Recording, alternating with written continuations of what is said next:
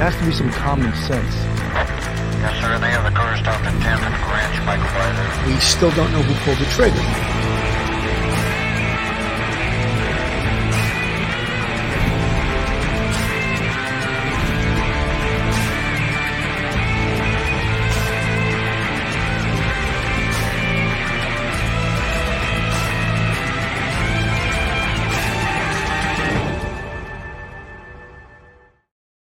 Hello, everyone, and welcome to Police Off the Cuff, Real Crime Stories. I'm your host, retired NYPD Sergeant Bill Cannon, a 27-year veteran of the NYPD, retired out of Manhattan North Homicide Squad. You know, we've been following this Idaho University quadruple murder case. It's into its fourth week right now. And just yesterday, they put out some information that I find to give us a lot of hope, to tell you the truth. And I think they're on the right track. And I know that the police withhold a lot of information because when they release it, it really can hurt the investigation. So they put this out yesterday. As you see on the screen, that's a stock image of a 2011 to 2013 Hyundai Elantra. And it's not the actual vehicle that they're looking for. It's a vehicle like what they're looking for. And this is right from the Moscow police. At this time, no suspect has been identified, and only vetted information that does not hinder the investigation will be released to the public. We encourage referencing official releases for accurate information and updated progress. All press releases and information related to this case are available at, and there's the address where you can release it. However, this is the first information in a while that the Moscow police have released, and it's extremely helpful because if this car has been identified, and they don't yet have a license plate number or identify the exact car. However, if they put this out yesterday, I can almost guarantee they've had it for 4 or 5 days before that. So they've been working on this for a while, and I think it's very hopeful because if they do find this car, potentially, and it's not a slam dunk, but potentially they could find the perpetrator. In the search of this car, of course, they would search for trace evidence, for blood evidence, all that type of thing. And of course, match up the car to the person who was driving it. And then you match up other things also. Cell phone technology, video. Where did they get? They must have gotten pictures from some camera or some video that allowed them to see this car in the vicinity of the murders on that very night.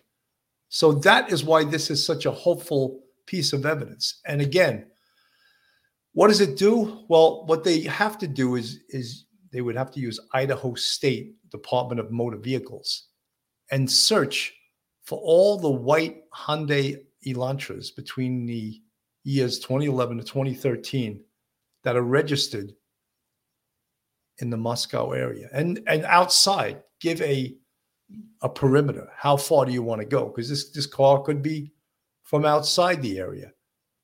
One of the things that we have in New York City, I don't know if they have it in Moscow, is we have license plate readers.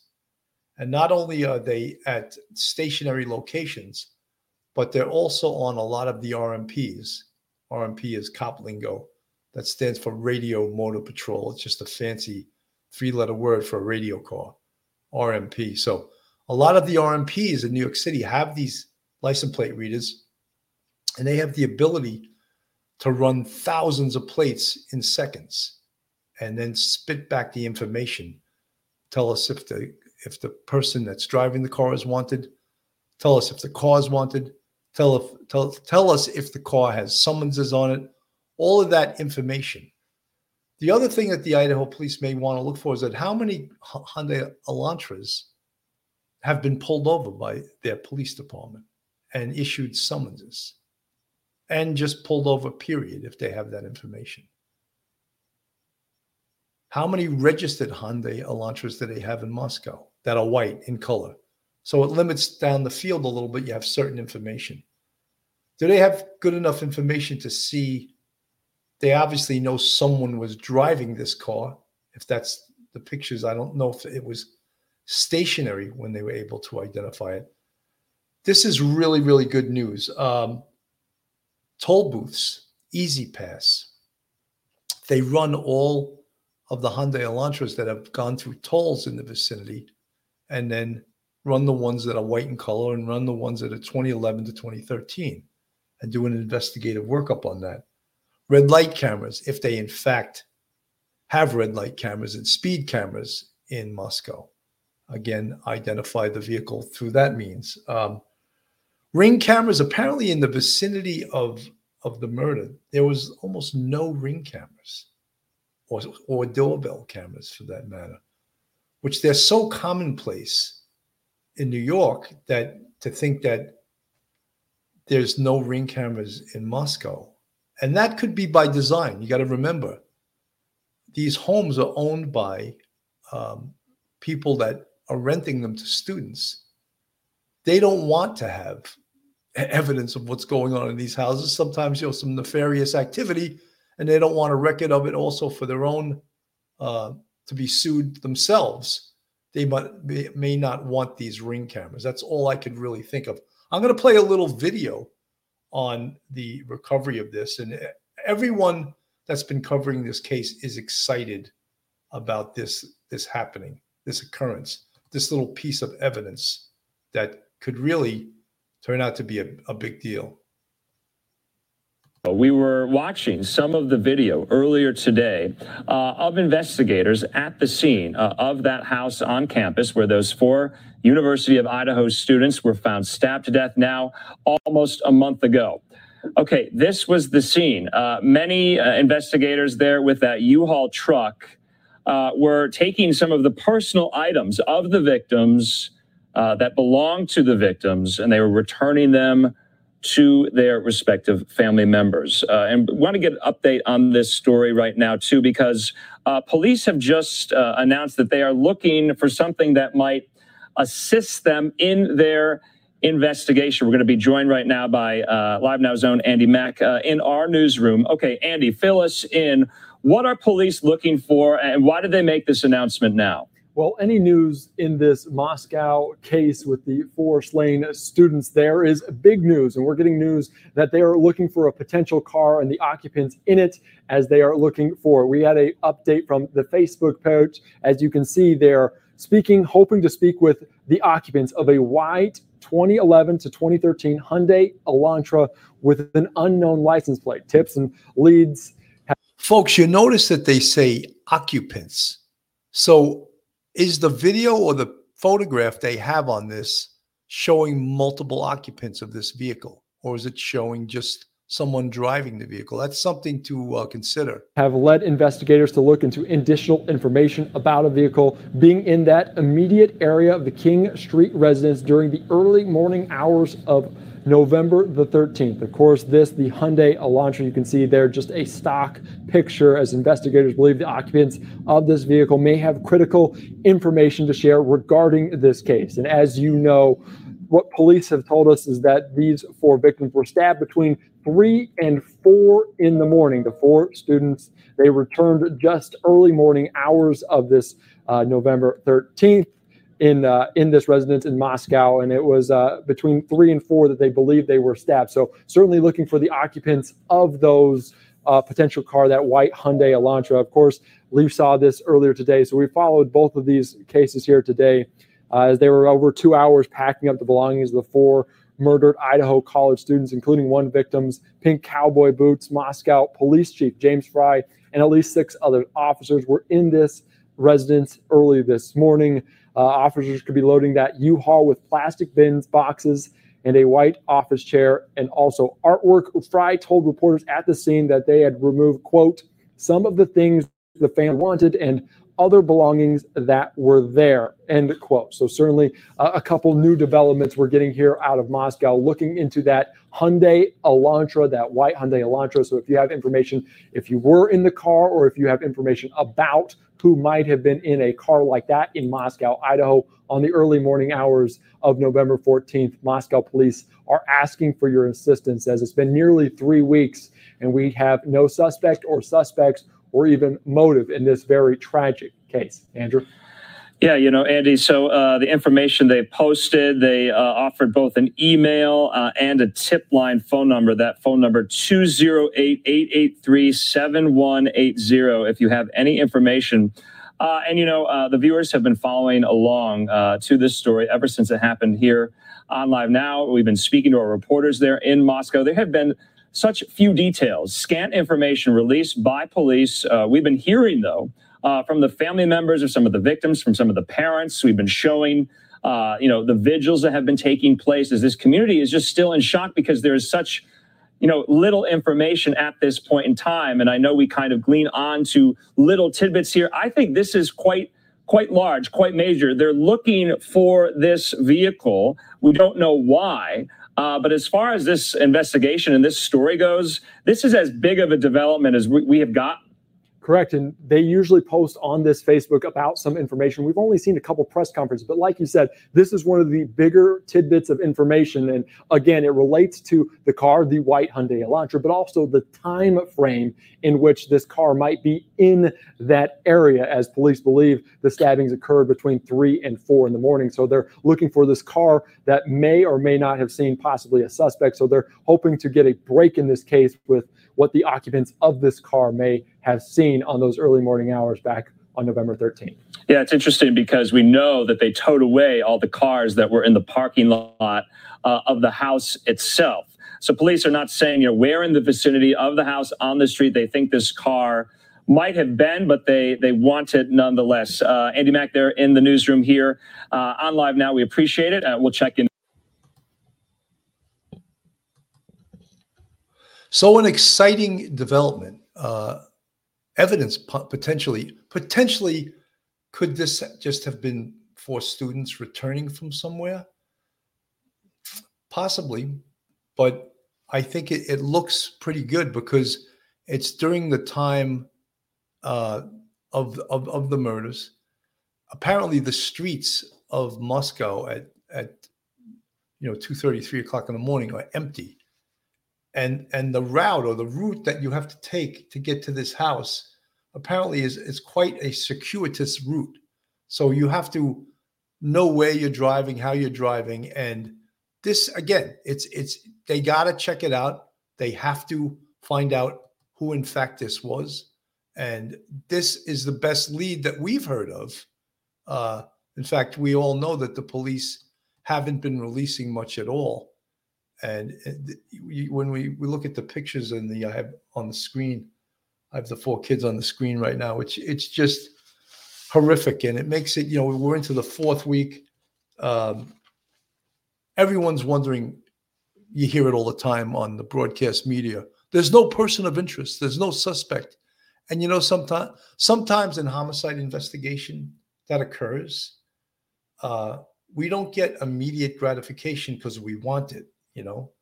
The police have to do an investigation. And the perfect storm of this, of course, is that, and some of the criticism we hear is that the Idaho police haven't investigated a murder in 7 years. And that means something. However, they have a lot of resources. They have a lot of assistance, and they're working hard on this. They're working around the clock. They have the FBI. They have the state police. So what we've said numerous times as covering this case is what's going to solve this case is going to be science, and that's going to be forensic evidence. But this is part of real police work. This is part of looking at the evidence. And the police have asked, please send us your videos. Send us your still photos of that area, of anything you think might be pertinent to this investigation. And that's what you folks are doing. And I applaud you, the community, because, look, no police department can do their job solely by themselves. They need help of the community. And that's what you guys are doing. You're helping. You're helping. This has become a huge thing, of course, the food truck guy, and there's all kinds of uncorroborated evidence. And, if you watch the video of him, yes, certainly it looks suspicious. He looks suspicious. But the Moscow police have had the opportunity to bring him in, to interview him. And what we hear all the time from the press and from the news is he was cleared. No one's cleared. And if I hear that one more time, I'm going to call the news station and say, how many times do we have to tell you? No one is cleared until this investigation is over, until someone's arrested. And then potentially maybe there'll be a witness. But to say that because the police let him go doesn't mean he's cleared. It simply means that if he is a suspect, they don't have enough evidence right now or probable cause to hold this individual. So as I said, I've said this ad nauseum. I hate that term, but I use it all the time, that this potential suspect, because everyone online, if you believe all the content creators, are already have him locked up and they want to throw away the key, that he's the perp. There's got to be numerous checks and balances to that. And one of them we had suggested, Phil and I, is that they should have taken or asked for a voluntary swab of DNA and major case prints. I don't know if they did that. Rumor is they didn't, but we don't go on rumor. There's no fact whether they took a DNA swab or both major case fingerprints, which include palm prints. I'm going to play a little bit more of this. The Idaho murder case, Moscow police are asking for the public's help in tracking down the driver of a white 2011 to 2013 Hyundai Elantra with unknown plates. Why? Car was reportedly near the victim's home in the early morning hours when the crime took place. What does it mean? Let's discuss with people who know how to do the job. Former NYPD Sergeant Joe Giacalone and retired FBI profiler and special agent Jim Clemente. It's good to have both of you guys back. Thank you. Thanks, Patrick. All right, so let's start with Jim. What does this mean about the car? There had been some scrutiny about they should have gotten the car sooner. What does this mean? That they just saw it there and that's it? Well, it could be. It could mean that we have some potential witnesses here, or this could be the vehicle that the offender used. Either one of those things is a real possibility, and both of them make it very important. Now, without condemning anybody, okay? Because that's not what this is about. But there is something that is becoming more and more nagging, and not just to me, but obviously to one of the victim's fathers. They cleared this guy in the food truck video. I'll remind people that the two of the girls who were killed went to a food. He said it again. They cleared no one. Don't these people listen? We've told them 10 times, no one's cleared, but they keep going toward that narrative. It's like they have a narrative and they keep going to it no matter what they're told. It's unbelievable. Food truck after they were out one night before they went home. I'll put that video up so people can remember it. There was a guy there that they interacted with. People who have enhanced the video say that one of the girls wound up telling him to F off, whether it was joking around or not. He's there, he doesn't eat, and then he is seen following them when they leave. And there's been a lot of subsequent reporting, Joe, I'll go to you first on this, about who he was and if he's the same guy who lives across the street and all these different details about him. And then we find out that this guy was cleared. What does it mean to clear somebody and when it happens that early on? It doesn't mean really anything. I mean, the police can say that this person's cleared, that person's cleared, but it's not a get out of jail free card. It's not like they can't turn around tomorrow and say, you know what, here's a pair of handcuffs for you. So a lot of times, listen, the police department knows a lot more that's going on than the general public. And sometimes they say things to keep everyone at ease, including the suspect or suspects in a case like this. And it's not unusual for them to do it. I'm with you. I get that kind of game. But Jim.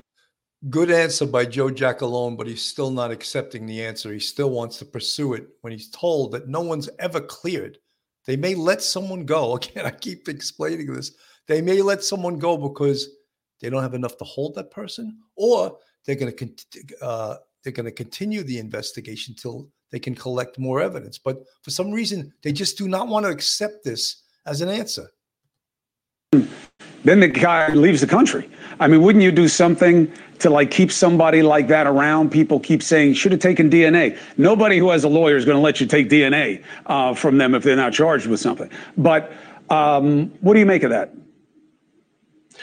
Well, the fact that he left the country, you have to look at when he bought those tickets. I mean, is this something his family planned for many months, or is this something that happened just at the last minute? That's what's critically important. If the family actually lives here and they have plans to return here, I don't think it was such a mistake to let him go, because they obviously didn't have enough to keep him if he is even a suspect. Who do you think they're looking for, It's Jim? just part of the process. Who do you think they're Excuse looking me? for? What kind of guy you think they're looking for from what you've learned? Well, I mean, basically, we're looking for generally somebody who is probably a white male who's in his 20s or 30s, somebody who's familiar with that area, somebody who has freedom of movement late at night, into the early hours of the morning, somebody who I believe either had some kind of relationship with one or more of those victims in that house, or he was stalking one or more of those victims in the house. But there is a relationship between him and that house. Because, frankly, this is an extremely high-risk crime. This is not something that just anybody could pull off, and he had to have some connection in order to get away with this. When you say that this is high risk, why? Well, it's somebody entering an occupied dwelling with 6 adults, any of whom could have had another knife, a gun, or a camera or a phone or a way to attack him. In other words, when you're planning a crime, and believe me, mass crimes, mass murders like this are typically planned. When you're planning a crime, you want to make sure that you have the highest probability of actually accomplishing it and getting away. And I think in order to do that, he had to know their schedules. He had to know that they were probably drunk or sound asleep by the time he came into that house. Hey, thank you for watching. So reasonable what they said. I think when we talk about the potential perpetrator in this, I don't think anyone would disagree that the potentiality that this person is a male is about 80% chance that he's a male. That he's a male white, that's another high percentage, because that area specifically has a heavy duty white population. If we're going to geographical profile, there's really good potential that this perpetrator is from Moscow. He lives in Moscow, that he's a native. And there is another high percentage that this person has encountered these students before, and that this person knows about the house, because he seemed to be very comfortable going into the house. And the one question that Chris Cuomo asked that I thought was pretty good. He asked, to describe who is this guy? Who is this guy? And the FBI, a former FBI agent, was able to go into the fact that someone that commits a crime like this does take this risk of going in. Look, someone lives in that house. You can, in most states in this country, you can use deadly physical force to protect your home. The Castle Doctrine, someone who's in your home with bad intentions, you don't have to ask them questions, And so that's why a perpetrator of a crime like this, and obviously it's premeditated, because he came to the scene with this knife that, many are calling without exact evidence that it's a K-bar, a type of Marine Corps type knife.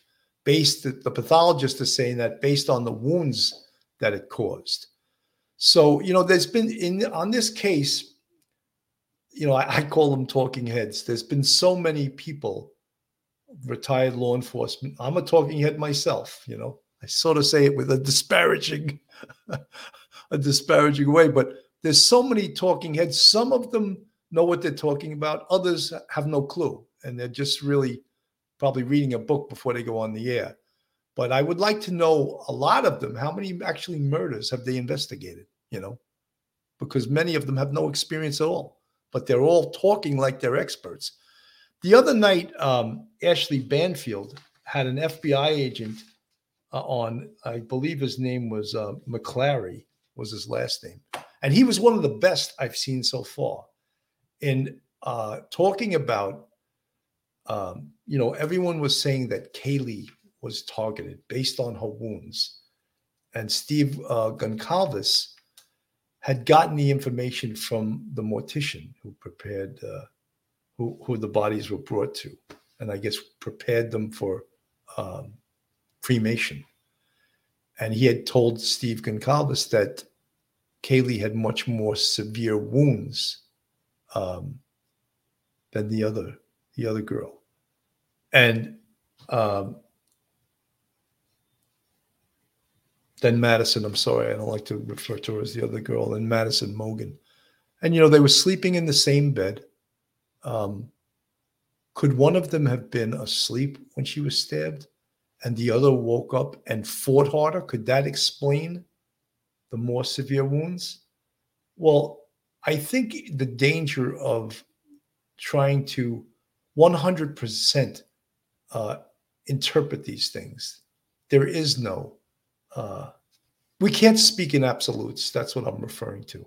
We can't say, oh, this happened, so that absolutely means this. That happened, so it happened. No, because if these people could predict the future, they would be going to Las Vegas every night and sitting at the tables.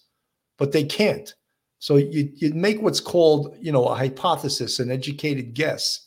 And that hopefully that's based upon their experience. I want to play a little bit of Ashley Banfield from the other night where she did have this, I thought was one of the most excellent FBI profilers on her show. And he made the most sense to me. That home at 1122 King Road, each detail we learn, the mystery becomes less cloudy, right? But how do the new details change the profile of the killer? Now that we hear that Kaylee's injuries were significantly more brutal than Maddie's, what does it mean that both girls died in Maddie's room but not Kaylee's? That is the business of Greg McCrary. He is a former FBI special agent whose job it was to construct behavioral profiles of unknown offenders. In fact, he wrote the book on it called The Unknown Darkness: Profiling the Predators Among Us. Greg, thanks so much for being here. You're a perfect voice in this, growing mystery. These new details are significant, and I wonder how a mind like yours would process them. The fact that one of these girls had far worse injuries than the other, and yet was sleeping in a room that wasn't hers in the middle of the night when these murders happened. What do you make of that?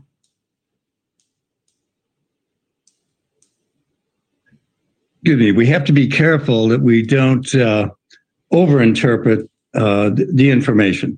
And one hypothesis is that she was targeted. Perhaps that may explain the number of wounds that are excessive in her. But I've had other cases where I've worked with multiple murders where one victim has been subjected to the most violence, and turns out that wasn't a targeted victim. It was the person who had put up the most resistance and enraged the killer. So the killer inflicted more wounds on that person, even though that person wasn't specifically targeted. So we could be dealing with anything like that. So it's important not to get tunnel vision on a given hypothesis.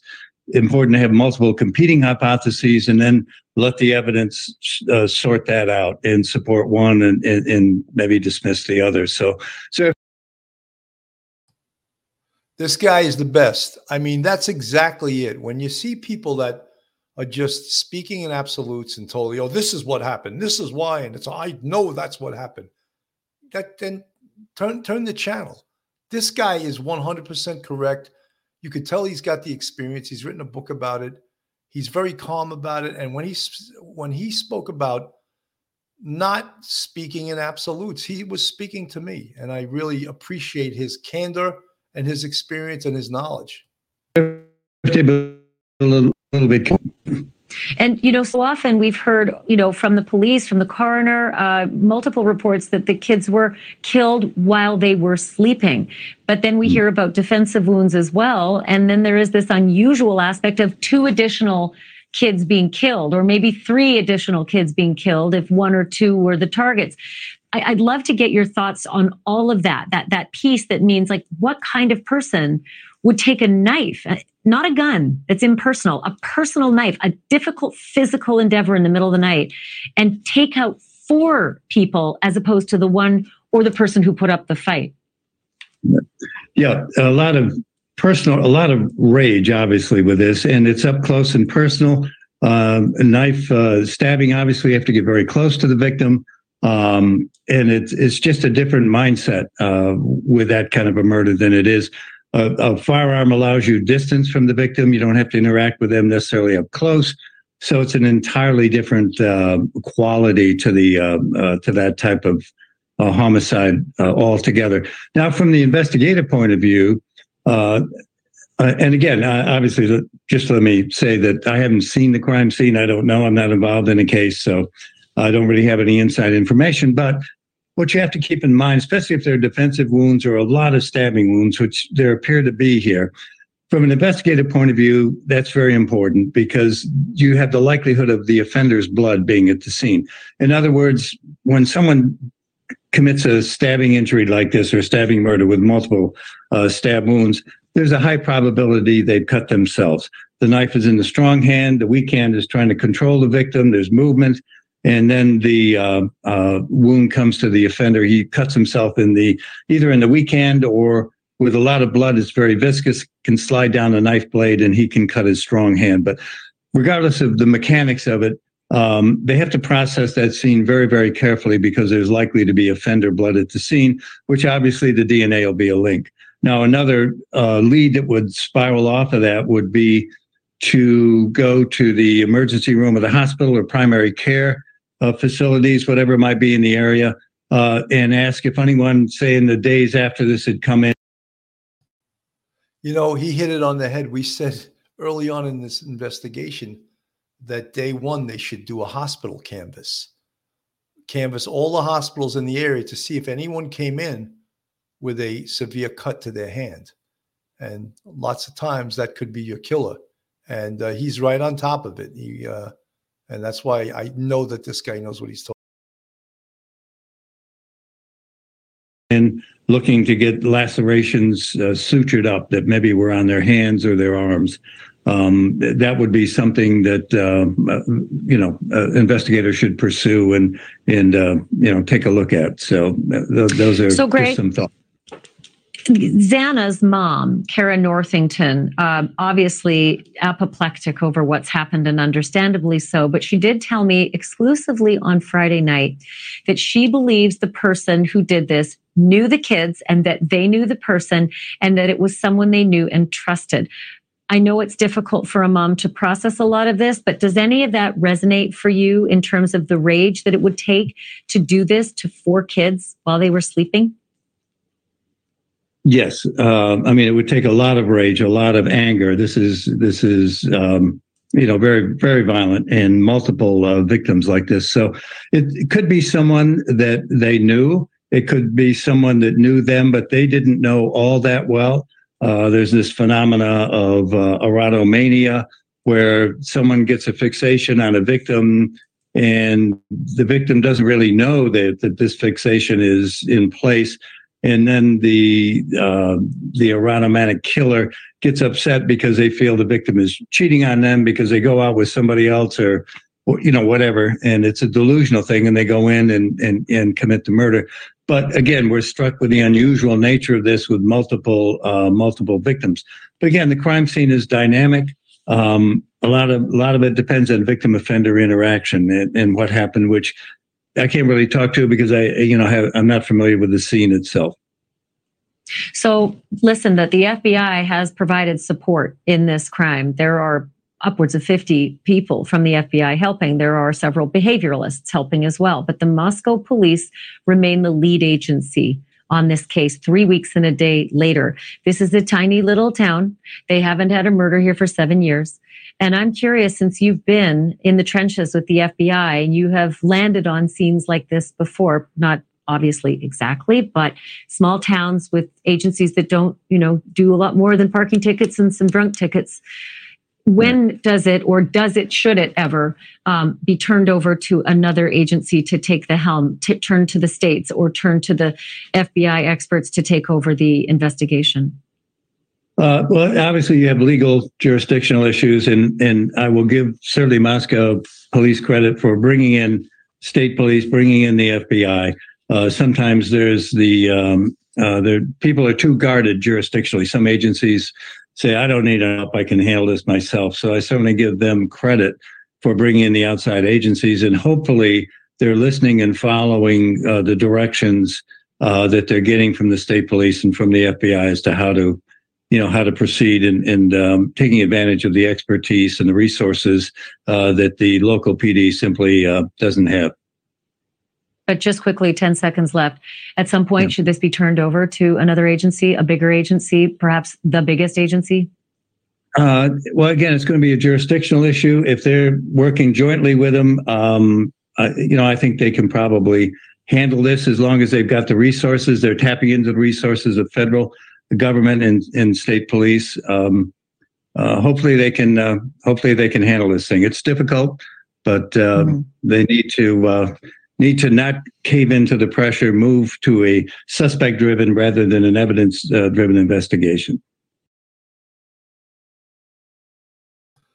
I thought he was great. He really, oh, by the way, they would never take this case away from the Moscow police. They have the help they need. They have the assistance they need.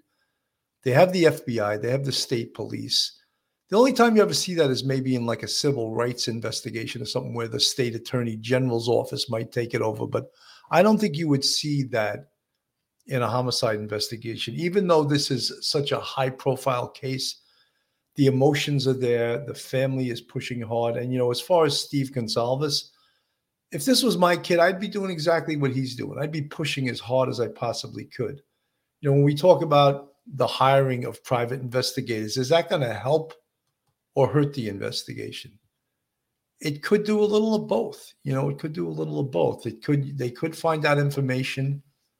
But they're also, you got to realize the investigators, the police, are not going to share the information with the private investigator. So whatever the private investigator finds out on his or her own, they'll report back to the parents, but it's not going to be an integral part of the investigation. And I think that's the biggest thing, is that the parents don't appreciate being kept out of the loop. And you could totally understand that. These are 20, 21-year-old kids. They're kids, really, going to college. Who would ever expect this? And just the trauma that the parents must be under right now is just incredible. So, folks, this is Police Off the Cuff, Real Crime Stories. If you're not subscribed to our channel, I ask you, please go on our YouTube, hit that subscribe button, give us a thumbs up, ring that bell. If you'd like to support us, we have a Patreon with 3 different levels. And we also have a YouTube channel memberships, and you can see the folks in the chat that have the green font. They're part of our YouTube channel memberships, and we appreciate all these people. They've been supporting us, helping us, being our fans, our subscribers. Some people sometimes they don't like to be called fans; they rather be called subs. So I use 3 things: fans, subscribers, and friends. Can anyone object to that? I hope not. So again, Muggs, how you doing, Sarge? Doing well, Muggs. Thank you for asking. So this case, is this going to be the thing that breaks it wide open, this car? Have they found this car already? And do we just not know yet? Important development. What if the people in this Honda, person or persons in this Hyundai, are just witnesses? Could they potentially have seen something at that hour? Or could they be the perp or the perpetrators in this case? Absolutely. And that's why this is an exciting piece of evidence. It's an exciting development. Let's see what it develops into. The other night, Duty Ron had on Dr. Joni Johnston, who's also a forensic psychologist. And another great person, really tremendous credentials. And, when you talk about someone that we use the term talking head, she's tremendous. And I want to play a little bit of her interview the other night from Duty Ron's show. And I'll put it on the screen and you can see what she spoke about. The thoughts I have are the explanation, which I think is probably most likely, is as simple as the perpetrator either didn't know they were there, or tried to open the door and it was locked. I mean, I think that is the most likely thing. Yeah, I mean, I feel similar to that, but I also think that, again, this comes down to the targeted subject, which we don't know. We're now it's starting to narrow down, Bill, and I think you can agree with me on this. Kaylee had the most trauma to her her body, as we found out from her father. I don't think that the police wanted that to get out there, but I believe through the funeral director, and I worked after I retired for a funeral director myself, and I know that funeral directors and funeral homes cater to families, obviously, right? So if a family was to ask, I want to see my loved one in their state that you received her or him in, no funeral director is going to say, you can't see them. He might, or she might say, I don't think it's advisable. Maybe you don't want to remember him or her this way. But I think in this case, he was granted access to his daughter before they had a chance to prepare her. And both girls were cremated. So this had to have been before, and she was not going to be presented for a viewing at a funeral home. She was directly cremated. So at the end of the day, I think Dad did get to see his daughter, and hence put out that information. Bill, you're chomping at the bit. Go for it. Yeah, I mean, look, one of the things I think about that is that, first of all, a mortician is not the one that's qualified to tell you about the wounds and about someone being targeted. And that's clearly where Steve Gonsalves got his information from. However, certain wounds would be self-explanatory. Yeah, and there's no confirmation to this. People are saying online, oh, her throat was cut, her head was practically. I don't know if that's true or not true. Yeah. But the father wanted clarification, and he got it. But he got it from someone who's not qualified, a mortician, to do the reporting to the father. Hey, let's go to the super chats because they're coming in. I don't want them to go away. Joey sends in a super chat, $5, and says, for Mr. Cannon, do you have your info about VICAP? That's the feds use that victim.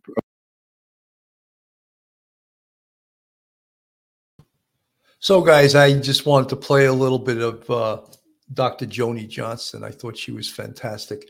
There's different talent levels of a lot of what we see online, a lot of what we see in regards to people that are forensic psychologists, folks that are, talking heads, former FBI, former law enforcement.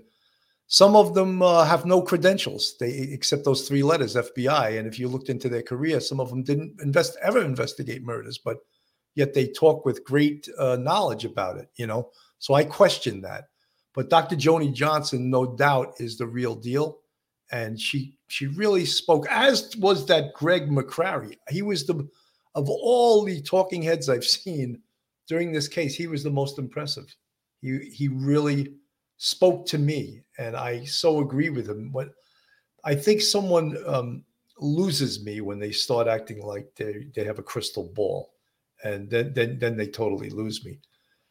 Folks, there's so many other aspects of this case. Oh, and I just wanted to mention one thing. I got all kinds of grief the other when I spoke about how a mortician shouldn't be the one who isn't qualified to talk about wounds. And, I'm sure, look, morticians see heinous stuff. They see all kinds of bad things, and they could tell wounds are horrific and stuff. But the person to really get that information from is the pathologist, is the person that conducted the autopsy. And after autopsy, then the body goes to the mortician. And so I think it's clear that Steve Gonsalves got his information from the mortician. And that is, to me, is a little bit concerning. I just think it's sort of like more rumor and more, even though, look, a mortician sees dead bodies all the time and could say, look, there were some very severe wounds. And we spoke about it, again, by talking about the Greg McCrary, the FBI profiler, who I thought was the best that I've seen. there's some really outrageous stuff going on. When you hear some of them and some of the things they say, I shake my head. I do not claim at all to be a profiler. What I have is maybe police instincts, investigative instincts, and I'm the guy that you want out there with my team pounding the pavement and conducting the investigation, not making predictions. Vernon J. Gebreth, any detectives here ever read him? Yes, I have. I have that book, Practical Homicide Investigation. I think it's up to fourth or fifth edition. LibCom, that used to be the Bible of homicide investigation. And well, I say used to be because I don't think it's been updated in a bunch of years, because the book I have never talks about cell phone technology, really doesn't touch much upon DNA technology. So the book is somewhat old, but as I said, it used to be the Bible of homicide investigation, probably in the whole world. And Vernon Gebreth, if you don't know the man, he's a retired NYPD lieutenant, squad commander. I think he was in Bronx Homicide. And I thought that book was fantastic. And but again, it's not up to date, maybe because he's retired, and I don't know if anyone has grabbed the reins of that book and wanted to continue it. But it's one of the best. So it's called Practical Homicide Investigation, and probably it's not a good book for the layman, because it's got really horrific pictures, and it doesn't pull any punches. It shows pictorially some homicide cases that are very explicit. Let me just leave it at that. I'm going to play a little bit of this. Is the homicide in Idaho going cold? And I've expressed my feelings on that. Phil Grimaldi has expressed his feelings on that. And no, we don't think so. We think they're hitting on all cylinders, and they're working as hard as they possibly can. And it's not going cold. And a lot of the physical evidence and the forensic evidence and the scientific evidence is just starting to come back right now. And I saw someone in the chat say something about the DNA and the blood evidence. Look, the blood evidence, if the perpetrator cut himself, can be difficult to recover because it's probably commingled with the victim's blood. So is it much more difficult to recover commingled blood and identify the DNA from it than it is if it was a lone specimen? And I would believe, and not being an expert on evidence or blood or anything like that, I would believe the answer to that would be yes. And that's something that I would like to ask Ed Wallace. Duty runs, first grade detective, retired NYPD crime scene detective. He would definitively give us an answer on that. Let me play a little bit of this, guys.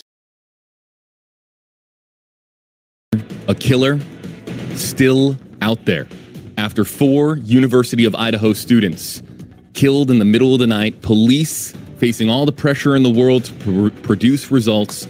Many wondering, is the case going cold? We're going to get right over to, folks, News Nation's Brian Entin joining us live on stream. If you've been following this story, you've been following Brian Entin, my friend, my colleague. Brian, it's great to have you on stream, and great for you to be able to take some time out of your morning. It's afternoon here where you're used to reporting from in Florida. It is, of course, the morning there in Idaho.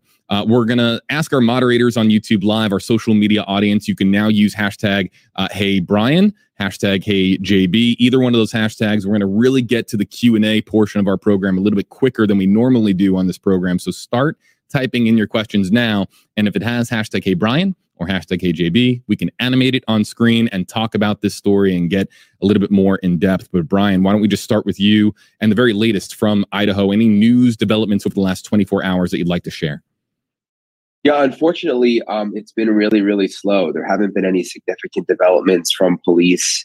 Still no suspects, still no person of interest, but they insist this is not a cold case. So we're hoping that there are things happening behind the scenes that we just don't know about. The families are heartbroken, but also getting more frustrated, don't have new information from what we know from our conversations with them. New today, we know, the house is still a crime scene, JB. They've still got crime scene tape up, even though it's been 3 weeks almost. So, but today they're actually going to go back into the house. I'd like to just bring something up here. And how does, I would like to know, how does, to turn the tables a little bit, how does the broadcast media define what's a cold case? What is a cold case to them? They keep asking this question. Is it a cold case? Do they know what a cold case is? I mean, because they keep referring to that. They're working on it 24/7. I mean, cold cases sometimes are put on the shelf and it's viewed as so difficult that maybe they can't solve it.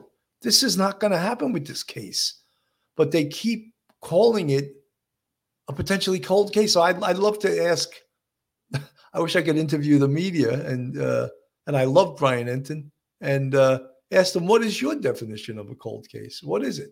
I would like to know that, so.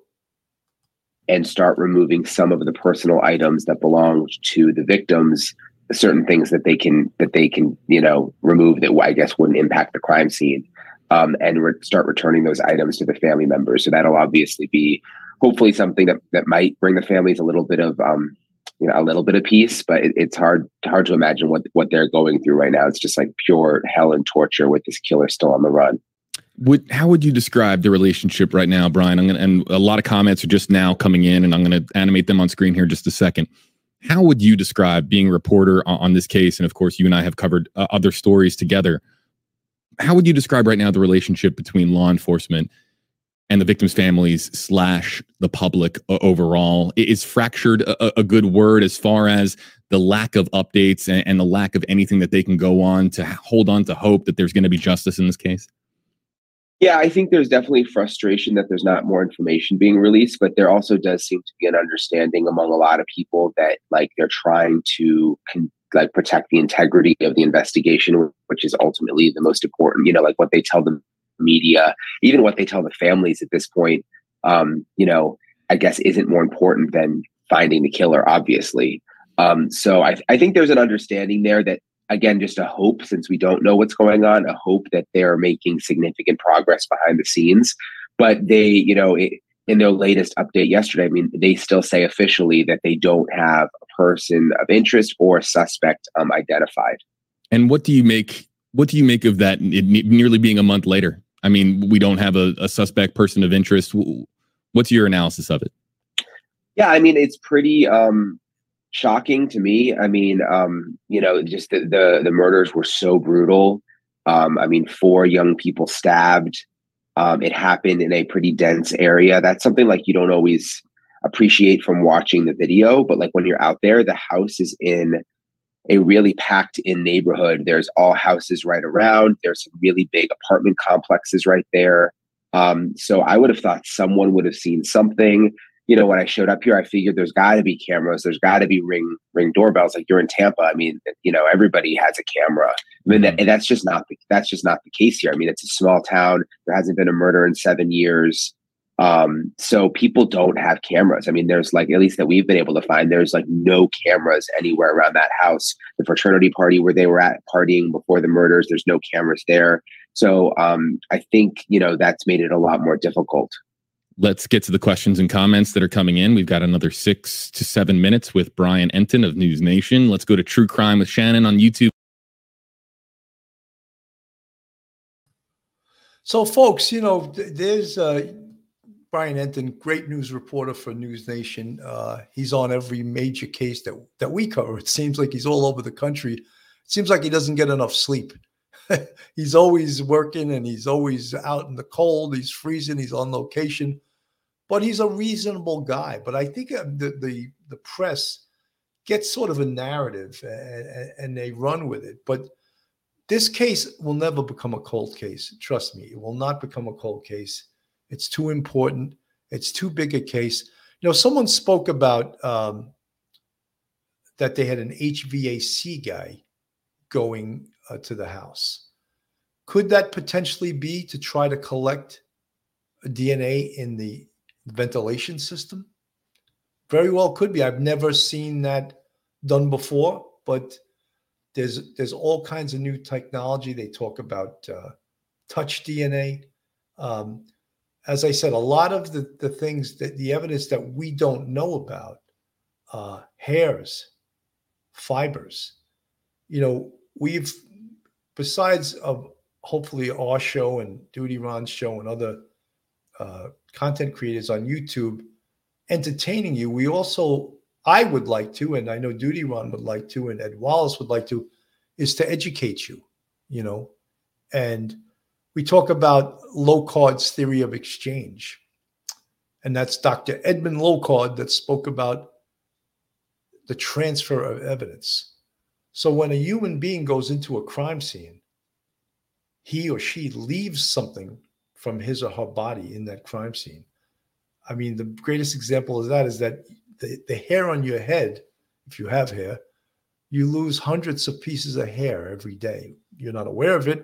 It falls off your head, falls all over the place. So even just that, what if they could find even a hair fiber?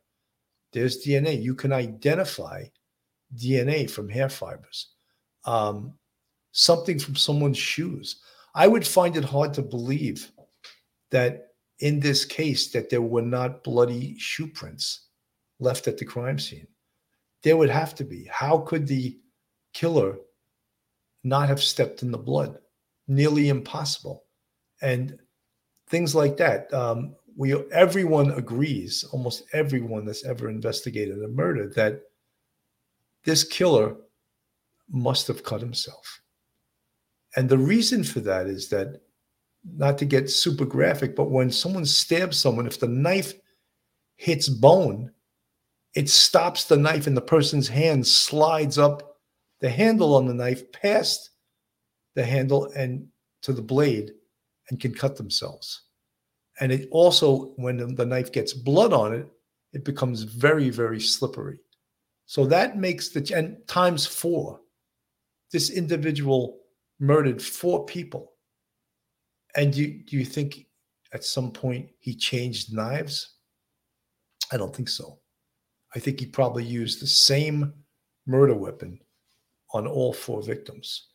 So therefore, we should expect to see, and I'd be surprised if we don't have it, there should absolutely be blood DNA in that crime scene, as well as potentially fibers. If the perpetrator came in physical contact, his body with one of the victims, something from his clothing could be left on one of the victims. Pathologists and people that conduct autopsies, they're trained to recover evidence like that. We always speak about potential DNA evidence that could be under the fingerprints. Could be under the fingernails. I said fingerprints. Could be under the fingernails of one of the victims. That's very common. And that's why in every single autopsy, the pathologist scrapes underneath the nails. Many people were concerned in this case, was there a sexual assault here? And that was cleared right in the very beginning. And that was definitively said, no, there was no sexual assault here. In almost every homicide investigation, they usually, if it's a female, they usually do a rape kit. I don't know if that was performed on this, but early on in the investigation, they were able to say that there was no sexual assault. And I think that's important because not only it answers questions about the motivation and who this perpetrator potentially is. Is he a sexual predator?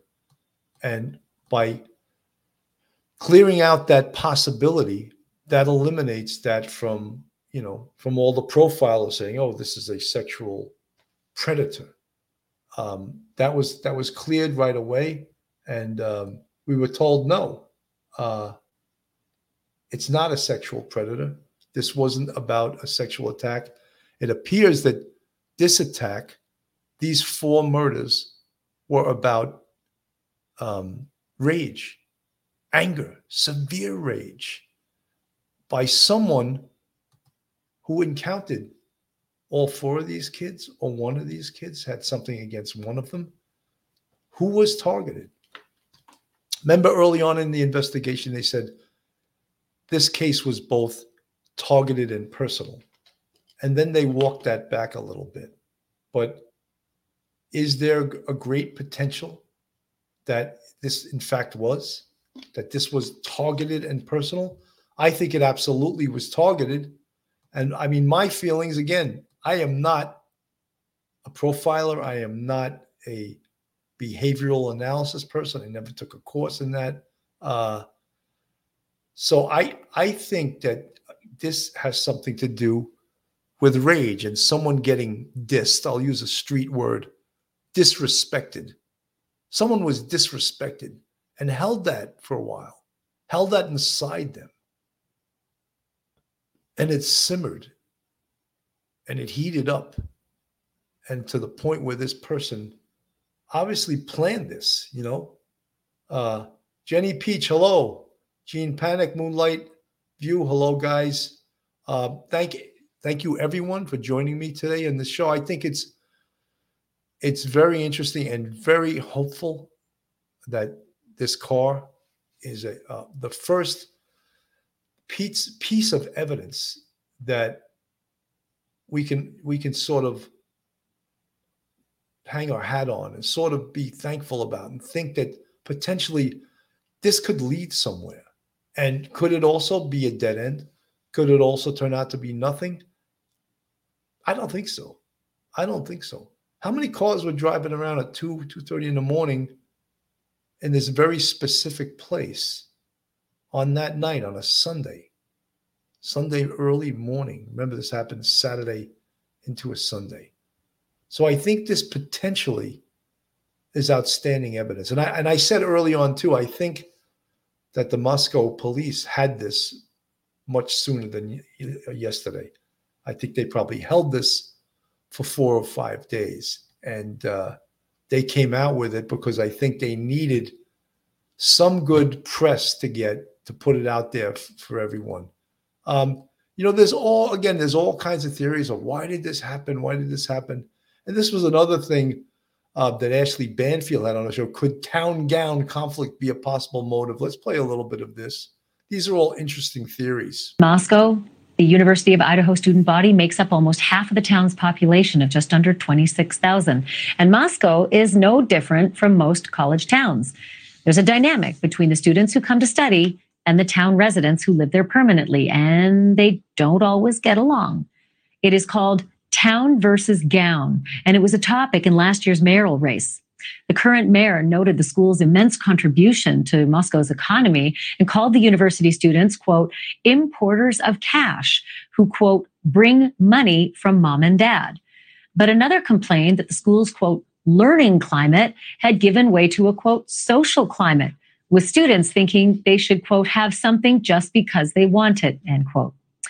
The question tonight, though, is after 24 days without so much as a solid lead, could local resentment, justified or not, have spurred a deranged resident to commit 4 horrific murders? I turn now to the man who wrote the book on the subject.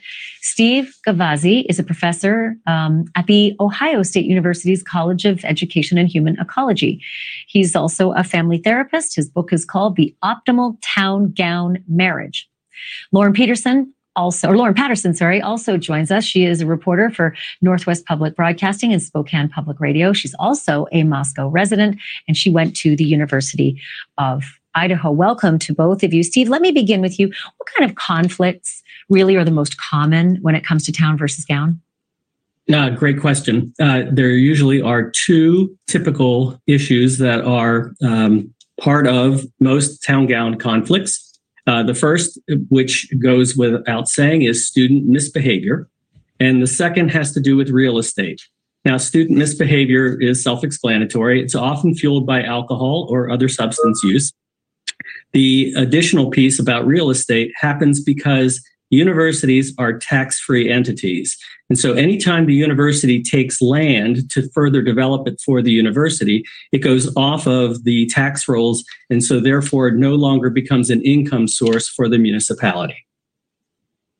Well, that I could see would rub a lot of locals the wrong way. All of a sudden, they don't get that tax boon. But I wonder, Lauren, if Moscow, there's a real range, right, of how some town-gown relationships can be. And since you live there, you worked there, you went to school there, what's your estimation of the town-gown relationship with the University of Idaho?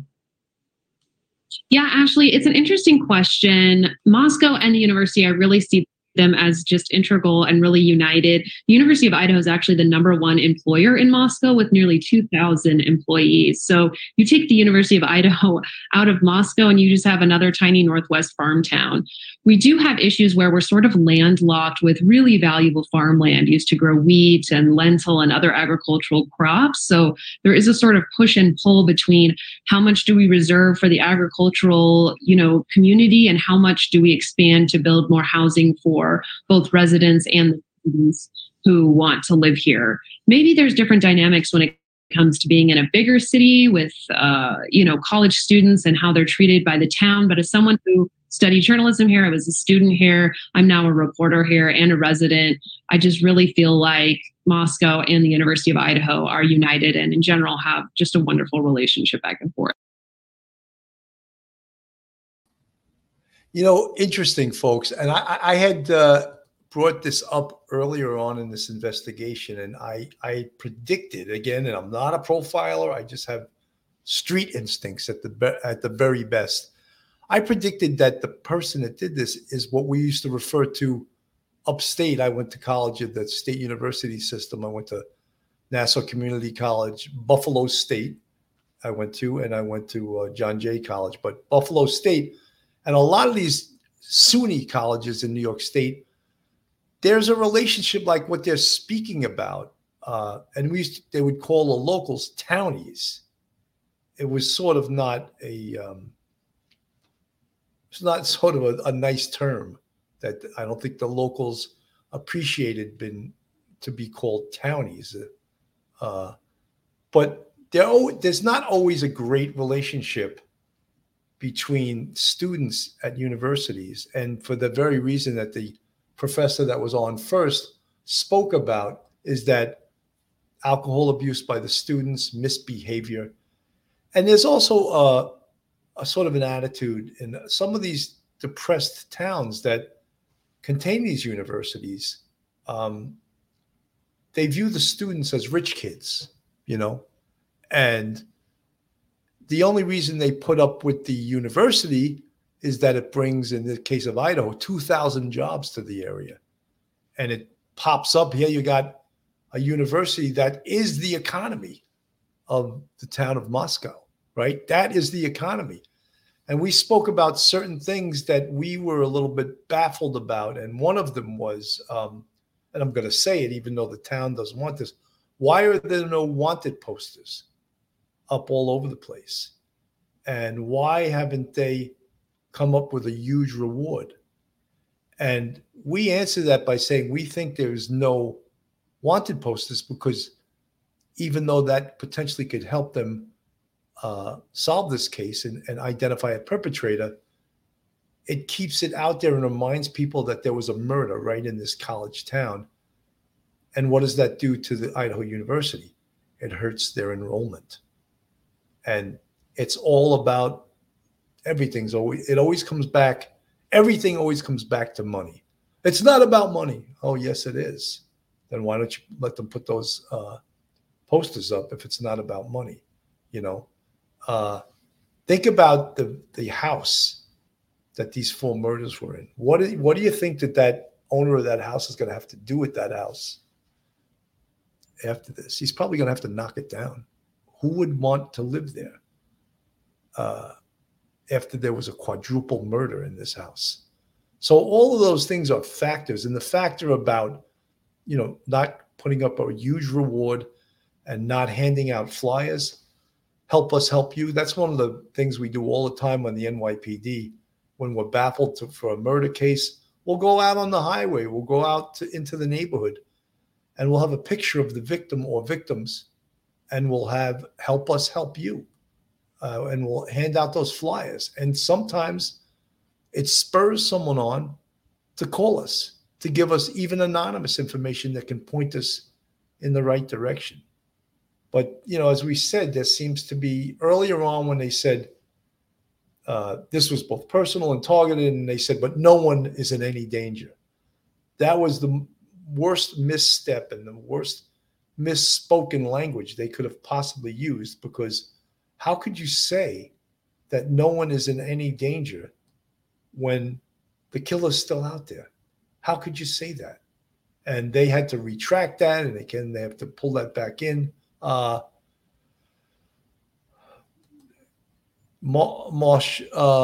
Armstrong, the owner will claim disaster, tear it down, and build a new one. Well, if he has to pay, $400,000 or $500,000 to build a new one, unless it's covered by something, I don't see him doing that. But I can't see anyone wanting to live in that house. Typically when there's a heinous crime committed, look at Sandy Hook. They knocked that whole school down. How would you like to send your kid to a school that 16 5-year-olds was slaughtered? I don't think you would, And Black Hair Chick 10, I like that name, knocked down the house. I think they're going to have to. Jury, raise it. You guys in the chat, you are agreeing with me, I see.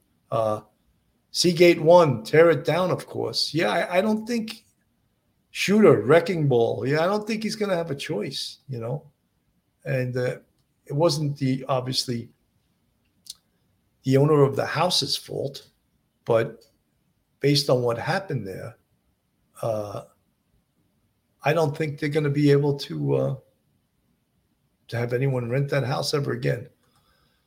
Folks, Joe Murray, if you're looking for a great attorney in the New York City metropolitan area, Joe Murray is your man. Joe's a retired former NYPD police officer and a fantastic defense attorney.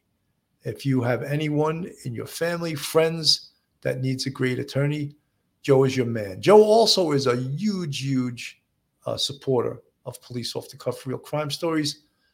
He's been a frequent guest, but he's been so busy with his law practice lately, we haven't been able to get him on the show.